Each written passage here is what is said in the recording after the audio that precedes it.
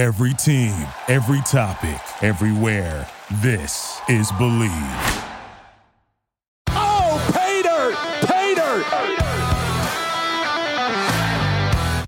All right. Hi, everyone, and welcome to Pay Dirt, a Penn State football show. We're sitting in for Tom Hannafin and Matt McGloin. I'm Zach Kaplan, and of course, joined by former Penn State Nittany Lion Ryan Shearer, former wide receiver with the team. And Ryan, I know we both wish we could have been at Beaver Stadium tonight, but that was a pretty cool game for sure. Before we get into it, I want to give you want to shout out a couple of our partners, I should say, because the show is brought to you by our sponsors, Funk Brewing, the official craft beer partner of Pay Dirt. We're big fans of Funk's Citrus IPA and Silent Disco IPA. See if they can't ship it out to Montana and Colorado. This month, keep an eye out for the Raspberry Bikes Shandy and the Project Haze 6 Imperial IPA. But don't forget, our official beer, the Pay Dirt IPA, is still available right now in Funk's tap rooms. Funk has so many great beers to choose from at their tap rooms in Amos, Elizabethtown, and York. In Pennsylvania, you can find a variety of Funk Brewing beers at your favorite beer distributor and grocery store. Visit www.funk-brewing.com to learn where and how you can get their fantastic products. Must be 21 years or older to the purchase, of course. Please drink responsibly. And also, Bet Online remains your number one source for all your football betting needs this season. You can find the latest odds, matchup info, player news, and game trends on there. And as your continued source for all sports wagering info, Bet Online features live betting, free contests, live scores, and giveaways all season long. Bet Online, always the fastest and easiest way to bet all your favorite sports and events like Major League Baseball, the UFC, tennis, boxing, even golf. Head to betonline.ag to join and receive your 100% welcome bonus with your first deposit. Make sure to use the promo code BELIEVE, BLEAV, to receive your rewards. Pay Dirt, presented by BetOnline, where the game starts. And we also invite you, last but not least, to head to shop.believe.com. That's shop.beleav.com. Search Pay Dirt for our two t-shirts. One is the official show logo over the heart. That's where Penn State belongs in all of our hearts, right? I mean, it comes in white, navy blue, and black. The other is a navy blue t-shirt. Has the Pay Dirt word mark over the heart. And on the back, circle the 2012 Penn State football season. It's got Matt McGloin's name and number. Very fitting as this season of Nittany Lion football is the 10-year anniversary of that famous team. Shop.believe.com. Shop.beleav.com. And search Pay Dirt for the two t-shirts. Now that we got that going, let's get into it, Ryan. Penn State with a big whiteout win, 45-17. The Nittany Lions defeat the Minnesota Golden Gophers. Minnesota now 4-3 and 1-3 in Big Ten play on the season. Penn State 6-1 overall and 3-1 in conference play. A game that, Ryan, we were texting early on. I want to let you get in a word here because I've been talking for about 3 minutes straight. Just give me your initial thoughts, your initial impressions off a pretty dominant whiteout win for Penn State. Yeah, and I think when you talk about, that whiteout win, the first thing you do have to mention is the crowd. As expected, they brought it like they do for all of these games. And, whether it's not the same not being there, but even watching on TV, just brings back so many memories and it's such an electric atmosphere. And I don't think people appreciate just how incredible it is. And I love seeing them. I think it was the very first play of the game. Minnesota had a false start, and that was just kind of like throwing red meat to the crowd, and they kind of fed off of it. And then I want to say like 4 or 5 times throughout the game where Minnesota just couldn't get a snap off. They had guys jumping. We're all out of sorts. So I think, first and foremost, great crowd show out there, as always. But yeah, I mean, coming off of that, shaky, I think is a nice way to put it, performance last week against Michigan. Yeah. And even honestly got off to a bit of a slow start, but I think all 3 phases of the game, offense, defense, special teams, all responded well, and really complemented each other. I know, Minnesota did get 17 points. I think a couple of those, I don't want to say cheap because nothing really does come cheap, but overall, I mean, I thought the defense played incredibly well, all things considered. Offense took a little bit of time to get rolling, but I think honestly after that Clifford interception is when they really took off. And so big kudos to him for, taking that in stride, not kind of letting it snowball and turn into more mistakes, and all of a sudden start finding the tight ends all in the second and third quarter, hitting 300 yards almost through the air, pretty efficient. So was happy for him. Happy to see him bounce back. I know he's been getting a lot of flack over the past couple of weeks, so happy to see that he was able to take it in stride and get us back on track as we look ahead to Ohio State. Yeah, it's funny. Like I saw a tweet, some kid that said like, "Oh, I'm predicting Clifford to go for like 300 plus yards and 4 TDs," and I'm like, "Okay, yeah, no, it really is interesting how Penn State fans have kind of been divided into the Clifford and Allard camps." But you got to give a lot of credit. And probably his final whiteout. I think it's his last year of college football, Sean Clifford. But Never know. no way to know for sure. He does go 23 of 31. Throws for 295 yards and 4 touchdowns. Like we mentioned, the 1 interception. Drew Allard comes in, 2 attempts. He completes 1 of them for 9 yards. And then on the ground, Nick Singleton and Katron Allen, generally 50-50 split in carries.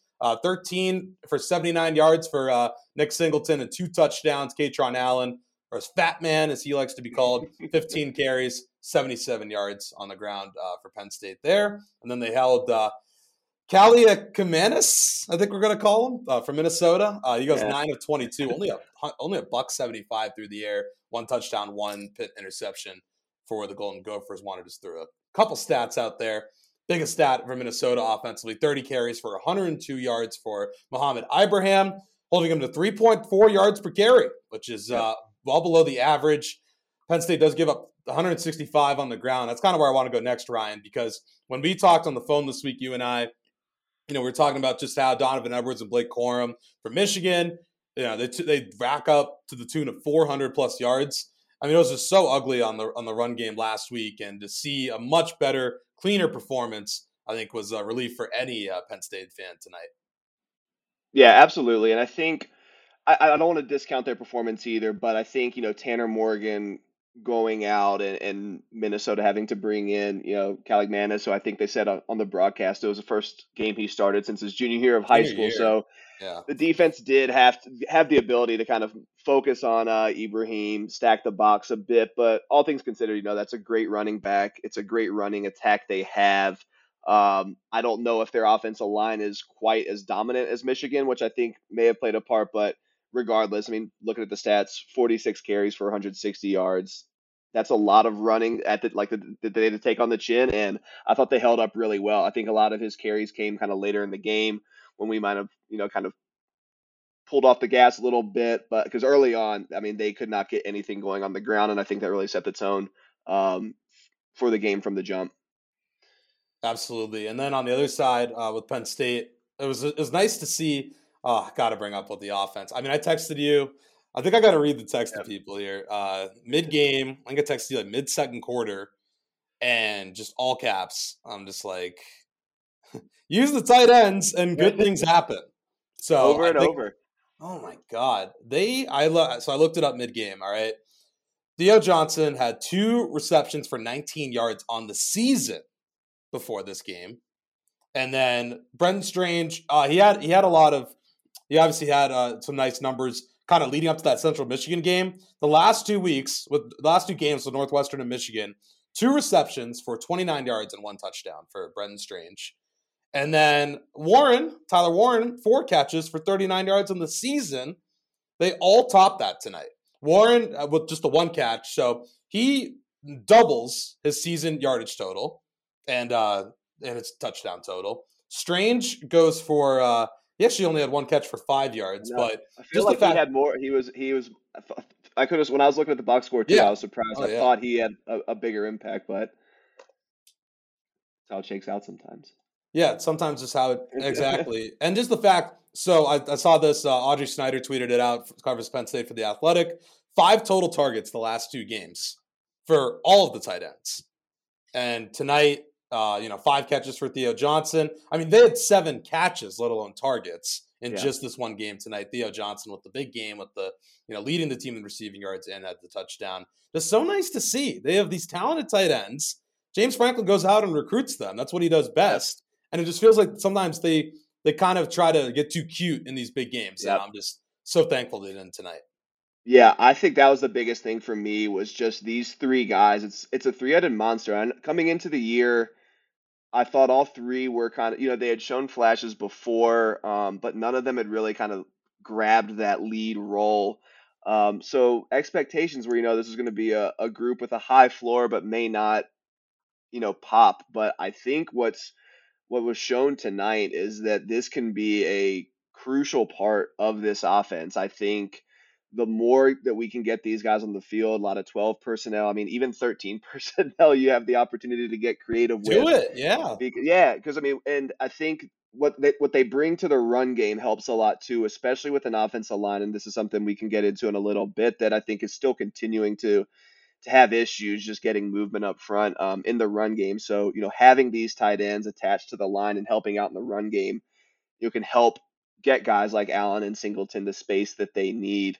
And I think the big thing too is it's Clifford is clearly comfortable throwing to these guys, throwing over the middle to them, finding them. They for whatever reason he just seems to have to click with them. And I think that's something as an offensive coordinator, you have to, find what your quarterback likes, what he feels comfortable with, and put him in those positions where he has access to that. And so I'm really optimistic. I hope that they continue to explore, creative ways to get these guys the ball. They're all big, strong, athletic. They can do stuff after the catch. And so you have a lot of options. I think a lot of coordinators would dream to have, Oh these yeah. three types of weapons at their disposal. So it was a unexpected but a very welcome surprise.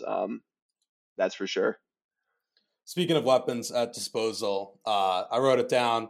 Got to talk about the Mitch Tinsley one-handed catch. Oh my He's god. incredible. How do these keep happening in whiteouts? We had Dotson a few years ago. Yep. I mean, I feel like KJ Hamler had one against Michigan. Saquon kind of juggled a touchdown catch, I think also against Michigan in the 2017 whiteout. KJ's was in the 2019. I swear we get one every year. Yep. What was your live reaction to that? The Tinsley one-handed Incredible. catch. I mean, now I know it was a free play, but I mean, Tinsley doesn't know that. He doesn't know that Cliff's throwing it up to him, and he just, I think that's one of the best things about him, and what I've loved seeing from him ever since he's come in from Western Kentucky is that he just has a knack for making the tough catch, the big play when you need it. He's got great tracking ability, good body control. I mean, it was all on display there when you see it in slow motion. That's such a tough catch to make, especially with a guy draped all over you, to locate the ball, to track it, while you're kind of hand fighting a bit, and then be able to secure and get your hand underneath it. It's so hard to do that, and he made it look like I don't know if you could ever make a one-handed catch like that look easy, but he's able to do it, and I think he's been an impact transfer for us, and we're going to need him to make those kinds of plays the rest of the way. I mean, obviously next week for sure, but then the rest of the way, like he's got to be kind of Clifford's big play. We need a spark, we need something to happen. We might need a first down to hold a lead late in the game, and I think that's the type of guy Tinsley can be, for this receiving core. And then the other catch that I had written down, the Parker Washington touchdown, felt like Incredible. that kind of put the game on ice. I mean, Yeah. you're a former wide receiver, so I mean, what do we what do we miss when guys make catches like that? Like, do we? I feel like we generally underrate, just as like a casual fan, like how hard those are to make, especially in a game in a big setting like that. I mean, I was a undersized receiver, so I was never going up and making those types of catches, but it is, I think one of the things that people don't appreciate is how hard it is to time it. I mean, if you watch it in slow motion, he is catching that ball at the peak of his jump. Um, and to do that on a deep ball like that, to have that kind of wherewithal to know when you have to go high point, you don't want to jump too early or too late and let the DB make a play on it. And so to be able to, read the path of the ball, be able to track it. Again, it was a little bit contested. The DB is right on him. He knows that he has to go up and high point it. And it's not like Parker's like a big guy either. He's what, like 5'10" or so, but he Yeah, played that like he was 6'2", 6'3", and went up and got it. And I think that was like one of my favorite plays of the night. I actually like rewound it and like made my wife watch it. She was kind of paying attention. I was like, you got to see this this catch. She's like just rolling her eyes at me, but it was that kind of play. And I think between him and Tinsley, we have two guys outside that we just have to continue to find ways to get the ball to, because they can make those tough catches, whether it's down the field like they showed tonight or operating underneath, getting those timely kind of 3rd and 5, 3rd and 7 completions. Um, Again, those are the types of plays we're going to need our passing offense to make, and Clifford to continue to, build that rapport with those guys that he already has, and rely on them and trust them. And they can take us far between them and the tight ends. This passing game can be explosive. I think we saw that tonight. It's just got to be consistent. Yeah, and I think Aller hopefully can continue to build off that. I'm Yeah. hopeful that they can get him some like meaningful reps here as we head to November. I don't think they're coming next week, which will Yeah. obviously we'll get to that Ohio State game coming up. Just want to continue talking about this game. I didn't even notice this till now, but going back and seeing the drive chart, second half for Penn State. Well, Minnesota goes punt, interception, punt, touchdown, turnover on downs, end of game. And Penn State goes touchdown, touchdown, touchdown, touchdown, punt. I mean, I didn't even Yeah. watching live. I didn't even feel like it was happening. Like I swear they had more punts in the Yeah. second half, and like It was just the fact methodical. that they were getting booed in the first half, Yeah. and then in the second half, just literally touchdowns on 4 of 5 drives is unbelievable. Tale of two halves. Yeah, I think that they were able to start getting things going in the running game. I don't know if Minnesota was getting a bit worn down or tired. I mean, it helps a lot, when you start to get a lead and you're at home and the crowd's going nuts, the defense is playing out of their minds. It starts to feel like the field's tilting a little bit almost, and you're playing on the front foot. Defense is kind of on their heels, and I think that's where guys like I love the combination of Allen and Singleton. I think they're going to be so fun to watch for this team, for the next couple years before I think they both go on to bigger and brighter things. But I think they complement each other so well. Two very different running styles, and I think we saw that on full display. To your point, in the second half, when things just really started to open up, they started to hit their creases, find holes, and yeah, I love watching those two run the ball. We just got to find a way to get them easier easier yards, especially early in the game, early down. I think that's one of the big things that I noticed. Even though it's a win, you don't want to harp on the negatives, but so many times on first down, we're just not able to get things moving, and we end up in a lot of second and longs, like second and nine, second and eights. Never get a good chance to really put Clifford in a position where he has a lot at his disposal. And so, yeah, I know the offensive line has their struggles, but they just got to find a way to get those easy yards for those guys. As talented as they are, you can't rely on them to make a play every time to get yards. You're listening to the Pay Dirt podcast right now. I'm Zach Kaplan along with Ryan Shearer. Ryan's a former Penn State wide receiver from the late 2000s, and we are both Penn State alums. I am a 2020 graduate, covered the team while I was in school from 2016 to 2019. And now we're both just rooting from afar. Here, I'm in Montana. Ryan's in Colorado. And nice to be both in the mountain time zone. Just wanted to give people a reset. And if they're seeing this visually, I'm not sure where they would, but I'm in a shirt and tie. That was not intentional. It was not because it's the whiteout. I work as a sports anchor for the ABC TV station here in Montana. So if people are watching this, if it's streaming anywhere, just know that that's why that is. Just felt the need to give a quick aside. You got dressed up for the win, Yeah, exactly. Put on your finest for a nice whiteout win. I was looking for a white tie and just couldn't find one. Is the real excuse. Back to the game now, as Ryan, as we continue along here on Pay Dirt. I want to talk about the Jair Brown interception. PJ Fleck was livid. As mad as I've seen him. Not that I watch Minnesota every week like I do Penn State, but as mad as I've seen him in the games that I can remember, at least with Penn State or primetime games that they've played that I've seen them on. And I got to be honest, I kind of think Fleck had a point.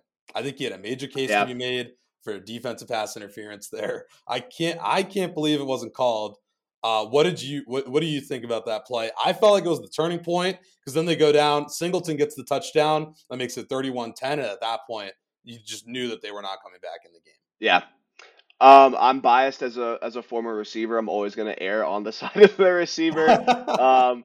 And I think what happened, I think the ref saw the receiver go down because their feet got tangled up, and I think in those cases they're always going to let that slide.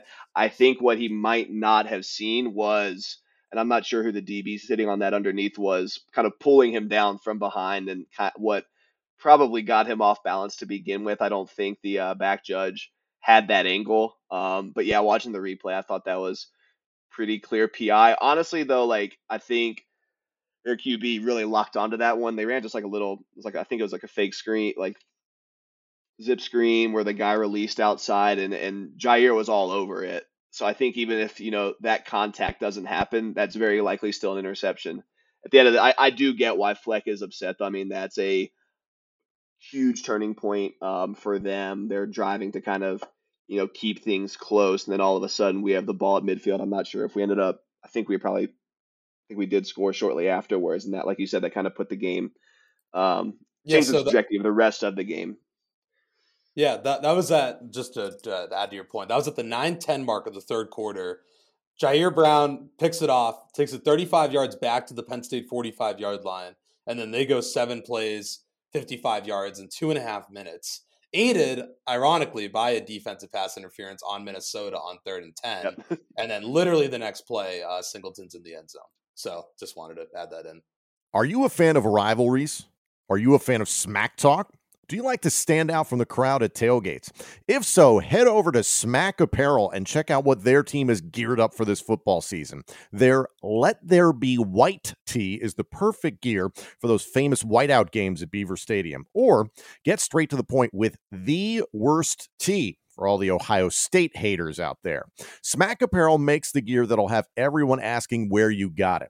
They have the must-have tees for all your teams, including pro football, baseball, basketball. Every fan is covered.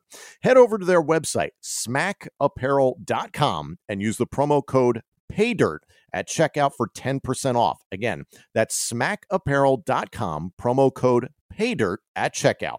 Why wear boring when you can wear smack? Are you looking for undeniably good hair and beard care? Then Maestro's Classic is perfect for you. Maestro's has beard washes, beard oils, beard butters, plus hair gels and pomades. It's one brand for every man.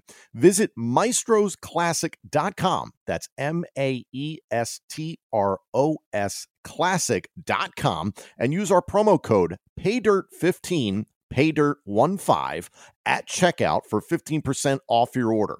Maestro's Classic, crafting a better you.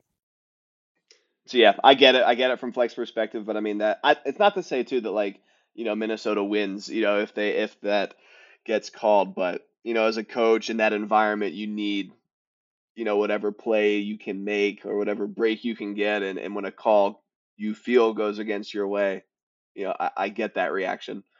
So fortunately for us, it didn't go that way, but I get where he's coming from. And then on the Penn State defensive side of things, I mean, they got away with one there, but I thought overall, just the way that they were able to defend, especially Gophers it felt like they're just taking deep shots in the second half with nothing to lose. I was really impressed. Joey Porter Jr., even though he has like those untimely ironic pass interference penalties, Yeah. I've been really impressed with him week to week. And I mean, what do you I can only imagine the challenges that you see the Penn State secondary presenting, but it feels like they just, with the exception of last week, but last week almost was like kind of lost up front. I felt like Yeah. more than on the secondary. I was really Yeah. impressed by them tonight. They're so talented and so deep. They're one of the my favorite things about this team because they're so fun to watch. They play with a ton of confidence.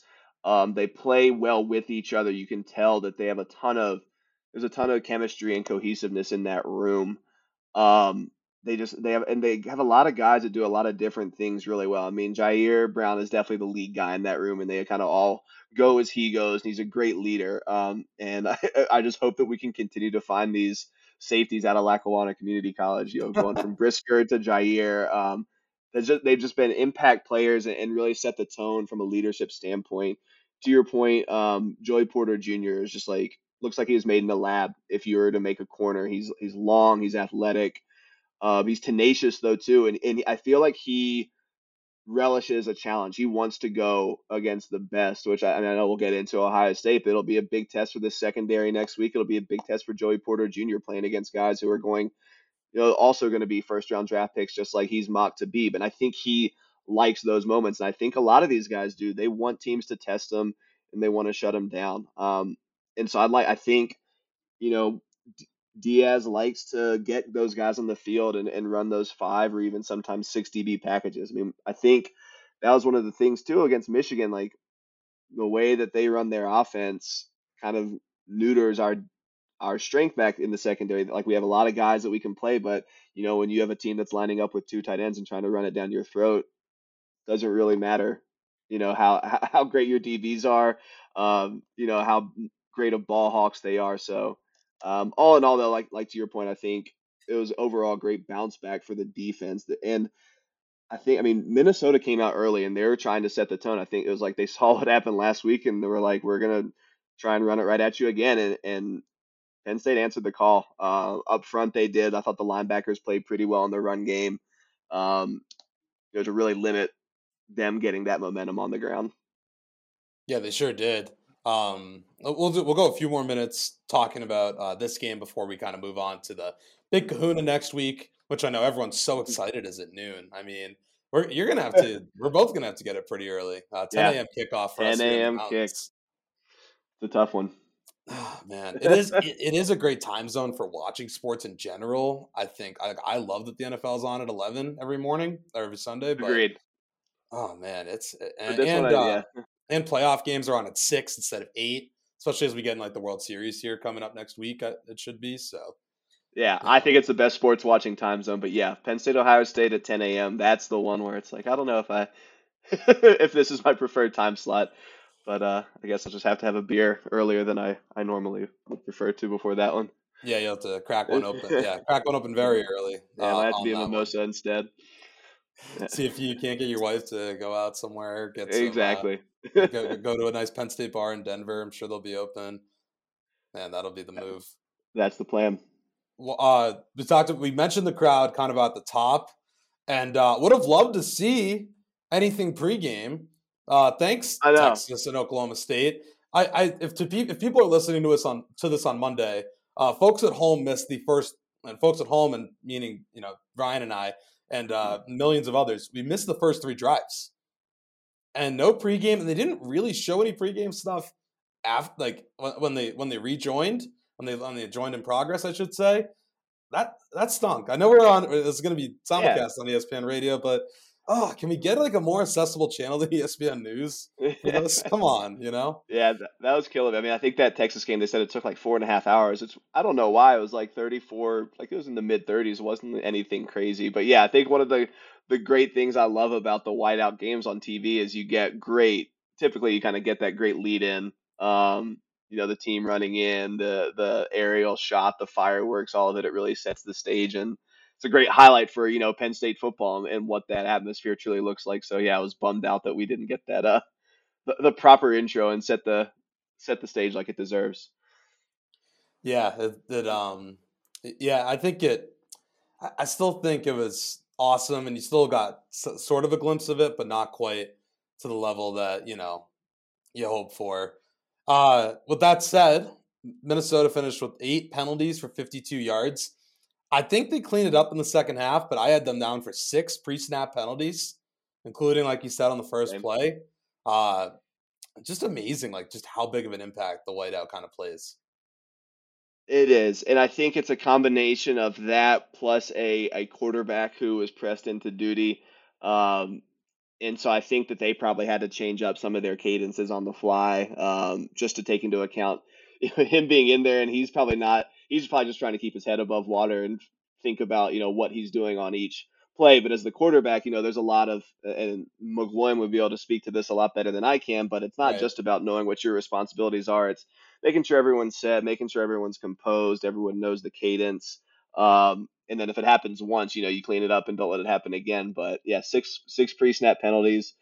So, I mean, I know the crowd played a part in that and getting into, a very green quarterback who, I'll give him credit. He settled in a little bit. He did make some big time throws here and there, because that is certainly not a spot, that you want to be, making your first start of your college career. So, I thought overall, like the crowd was fantastic. Little uneasiness early on after a couple 3-and-outs, but I think they, like the Penn State team, got settled in and were able to enjoy themselves, and hopefully enjoying themselves, tonight down on College and Beaver Avenue.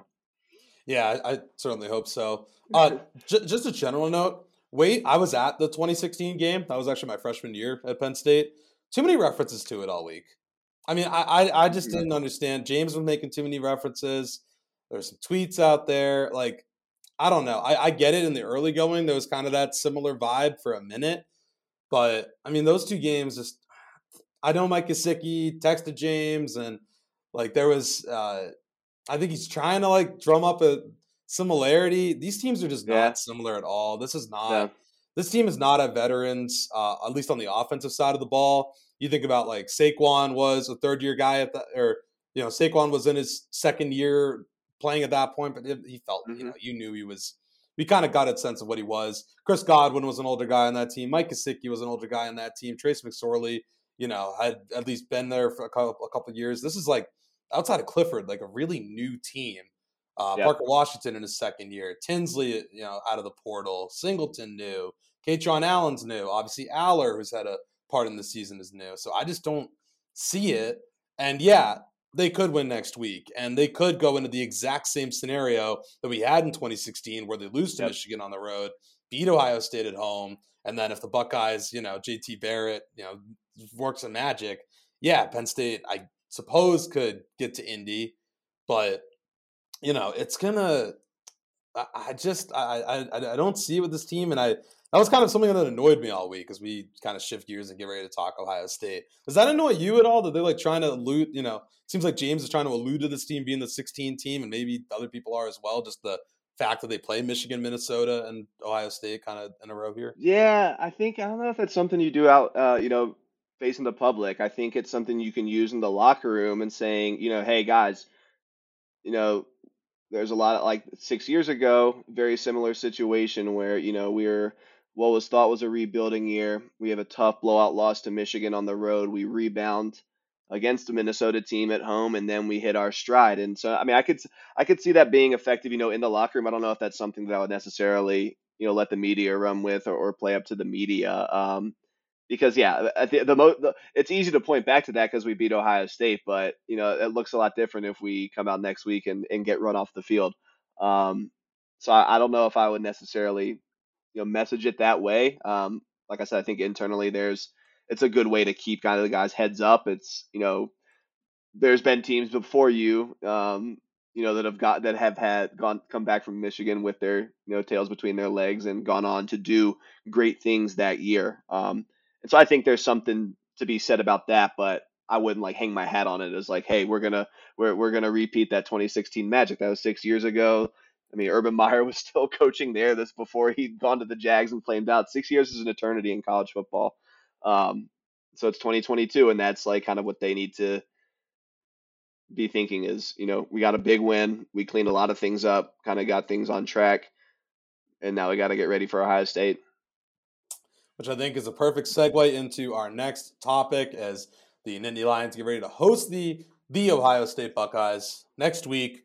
Ohio State coming off a 54-10 win that didn't look particularly difficult today against Iowa. I didn't catch a lot of it live. I was running around kind of doing my day job, and Iowa's offense sucks, as we know. Mm-hmm. But, I mean, they beat what I've been told is one of the better defenses in the Big Ten without really trying. Yeah. CJ Stroud with seemingly an effort. He actually put up a really similar stat line to Clifford today. 20 of 30, 286, 4 touchdowns, and 1 interception. They didn't even really try to run the ball today. Travion Henderson only 11 carries for 38 yards. I mean, like Smith and Jigba didn't play. Like they almost Mm-hmm. I don't know. I mean, they almost treated it like a bye week. The way I'm Yeah. seeing it, just off the box score and just off the score itself, they just knew that Iowa, if they got to 17 points, that Iowa just was not going to get there. And this is going to be certainly the biggest challenge of the year. I don't think Ohio State's losing a game before the college football playoff. Ryan, give the Penn State fans some hope. I mean, what would it take? Mm-hmm. I've just been trying to think about, like, since the game ended tonight, like what it would take for Penn State to get a win next week. Obviously, we know what it would mean. Noon kicks, so a lot of time to burn State College to the ground, I guess, if Penn State wins. Not that we're advocating for that whatsoever, just to clarify, but a lot of time to party if they do indeed get the win. How can they do it? I guess is my simple question to you there. And I hate to bring back up 2016, but I think it's a lot of similar things that they needed to do going into that game will be this game. I think they're going to have to.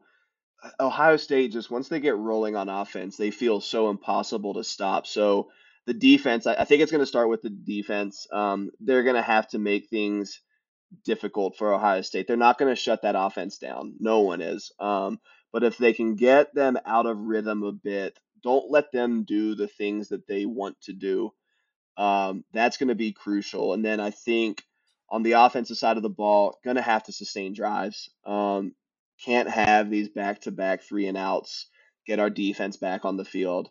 And I think, then the other two, that I think is, I mean, special teams. Obviously, 2016, we saw how it impacted that one. But I think in these types of games where you are a little bit outgunned from a talent perspective, you need to find sparks or game-changing plays where you can. I think another one, too, that this team is equipped to do, and we've seen it before, is what I like to think of as like big play combos where you might have the defense come up with a big turnover and then the offense comes right out, and hits a big play. And kind of stacking those game-changing plays, because if you just try and go toe-to-toe with Ohio State, it's not going to go well. They're just too talented, too deep.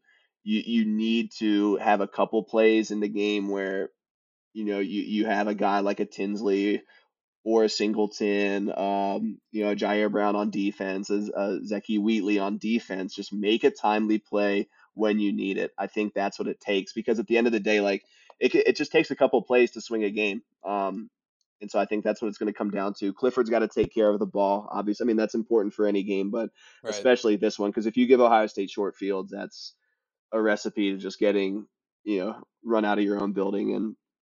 And I think those are the things that I mean, every field's a short field for this Ohio State offense. Yeah. I think. I'm looking forward to, just as a, not like taking away my Penn State fandom, just as a football fan, the Ohio State receivers against the Penn State secondary. I think that's going to be an awesome matchup. There's a ton of talent on that side of the ball. They're just they're littered with 4 and 5 star receivers. Don't know if JSN's going to be back, but even without him, they've not missed a beat. Marvin Harrison Jr.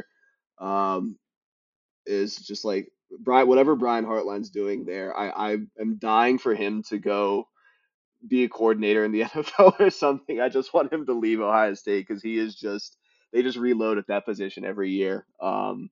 And so, but I think that's going to be a good battle. I think, Joey Porter Jr. will have his hands full, but I think he wants that, and I think he can rise to the challenge.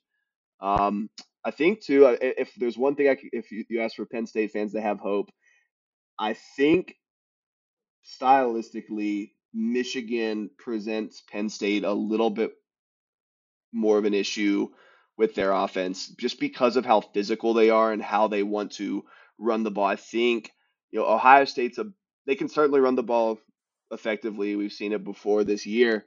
But I think they're a bit more finesse. They want to throw it a little bit more. I just think that what they want to do on offense plays into our defense's strengths a little bit more. Whereas I think, what Michigan likes to do on offense, our defense is just, as currently constructed, not really tailor-made to stop. Now, does that mean that we're going to have more success stopping Ohio State? No, because they're insanely talented. And so, even if they are throwing right into the strength of our defense, they have the guys that can, make that irrelevant. But, it'll be a fun matchup to watch. I'm after tonight, I'm way more optimistic than I was coming out of the Michigan game. I'm still, tempering my expectations. I think the last time I saw we're like 13.5 point or 14-point underdogs. Ooh. Wow. That Vegas has us. Huh. Which I was expecting more, honestly. So I guess that's a testament to how dominant Ohio State's been this year. But you never know. Happy Valley against Ohio State. Like I said, you make a couple big plays at the right time, and that can swing it. Last question for you. We got about a minute left here. I just wanted to know, the 4 games left after this with Rutgers, Maryland, Michigan State. Is it only 3 left? Did I get that wrong? Just which game in November for Penn State after this one? Is there another one that scares you after this for Penn State? They go to Indiana, host Maryland, at Rutgers, host Michigan State to end the year. Of those four, which one scares you the most? I mean, I don't want to say none of them because that's. I think none of them. I think maybe Rutgers. That's it. Maybe as Rutgers. Weird as yeah, that I'm thinking the ones where we have to go on the road. Like Maryland has shown flashes, but that's a home game.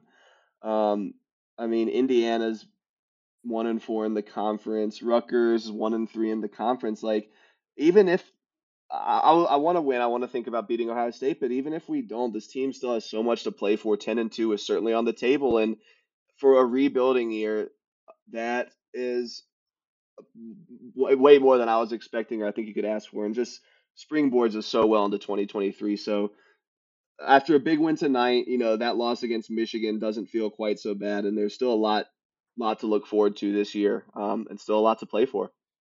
So we'll see how it goes. Kickoff at noon on Saturday. There'll be plenty of build-up here on ESPN Radio State College. And, of course, Matt and Tom will have the preview pod for you this week as they get ready for a big showdown, big noon kick with Ohio State, chance for Penn State to do something they haven't done in 6 years, and that's beat the Buckeyes. Thank you for tuning in on ESPN Radio State College, as well as checking out the podcast version of the show presented by the Believe Network, which is available now on YouTube, Apple Podcasts, Spotify, TuneIn, and wherever else you get your podcasts. And, of course, hit us up on Twitter. I don't know if you have a Twitter. Mine is at Zach_Kaplan5. Do you have one, Ryan?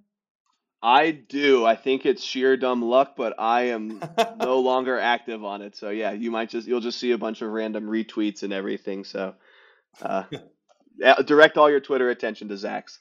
Awesome. And of course, you can let us know what you think of the show. Send all the hate mail to my Twitter, and you can hit us up at ESPN Radio 1037, at McGloinQB11, and at Tom Hannafin on Twitter. That's going to do it for this edition of Pay Dirt. Thanks so much for tuning in, and we'll see you next time. Thank you all so much for joining us. We'll be back on ESPN Radio State College on Mondays and Fridays from 4 p.m. to 5 p.m. Eastern for the remainder of the Penn State football season. If you want to check out the podcast version of this show presented by the Believe Network, this episode and our entire library of shows is available now on YouTube, Apple Podcasts, Spotify, TuneIn, and wherever else you get your podcasts. And of course, let us know what you think of the show on Twitter at ESPN Radio 1037, at McGloinQB11, and at Tom Hannafin. Pay Dirt is presented by BetOnline and by Funk Brewing. Thanks again, everyone, and join us next week for more Pay Dirt.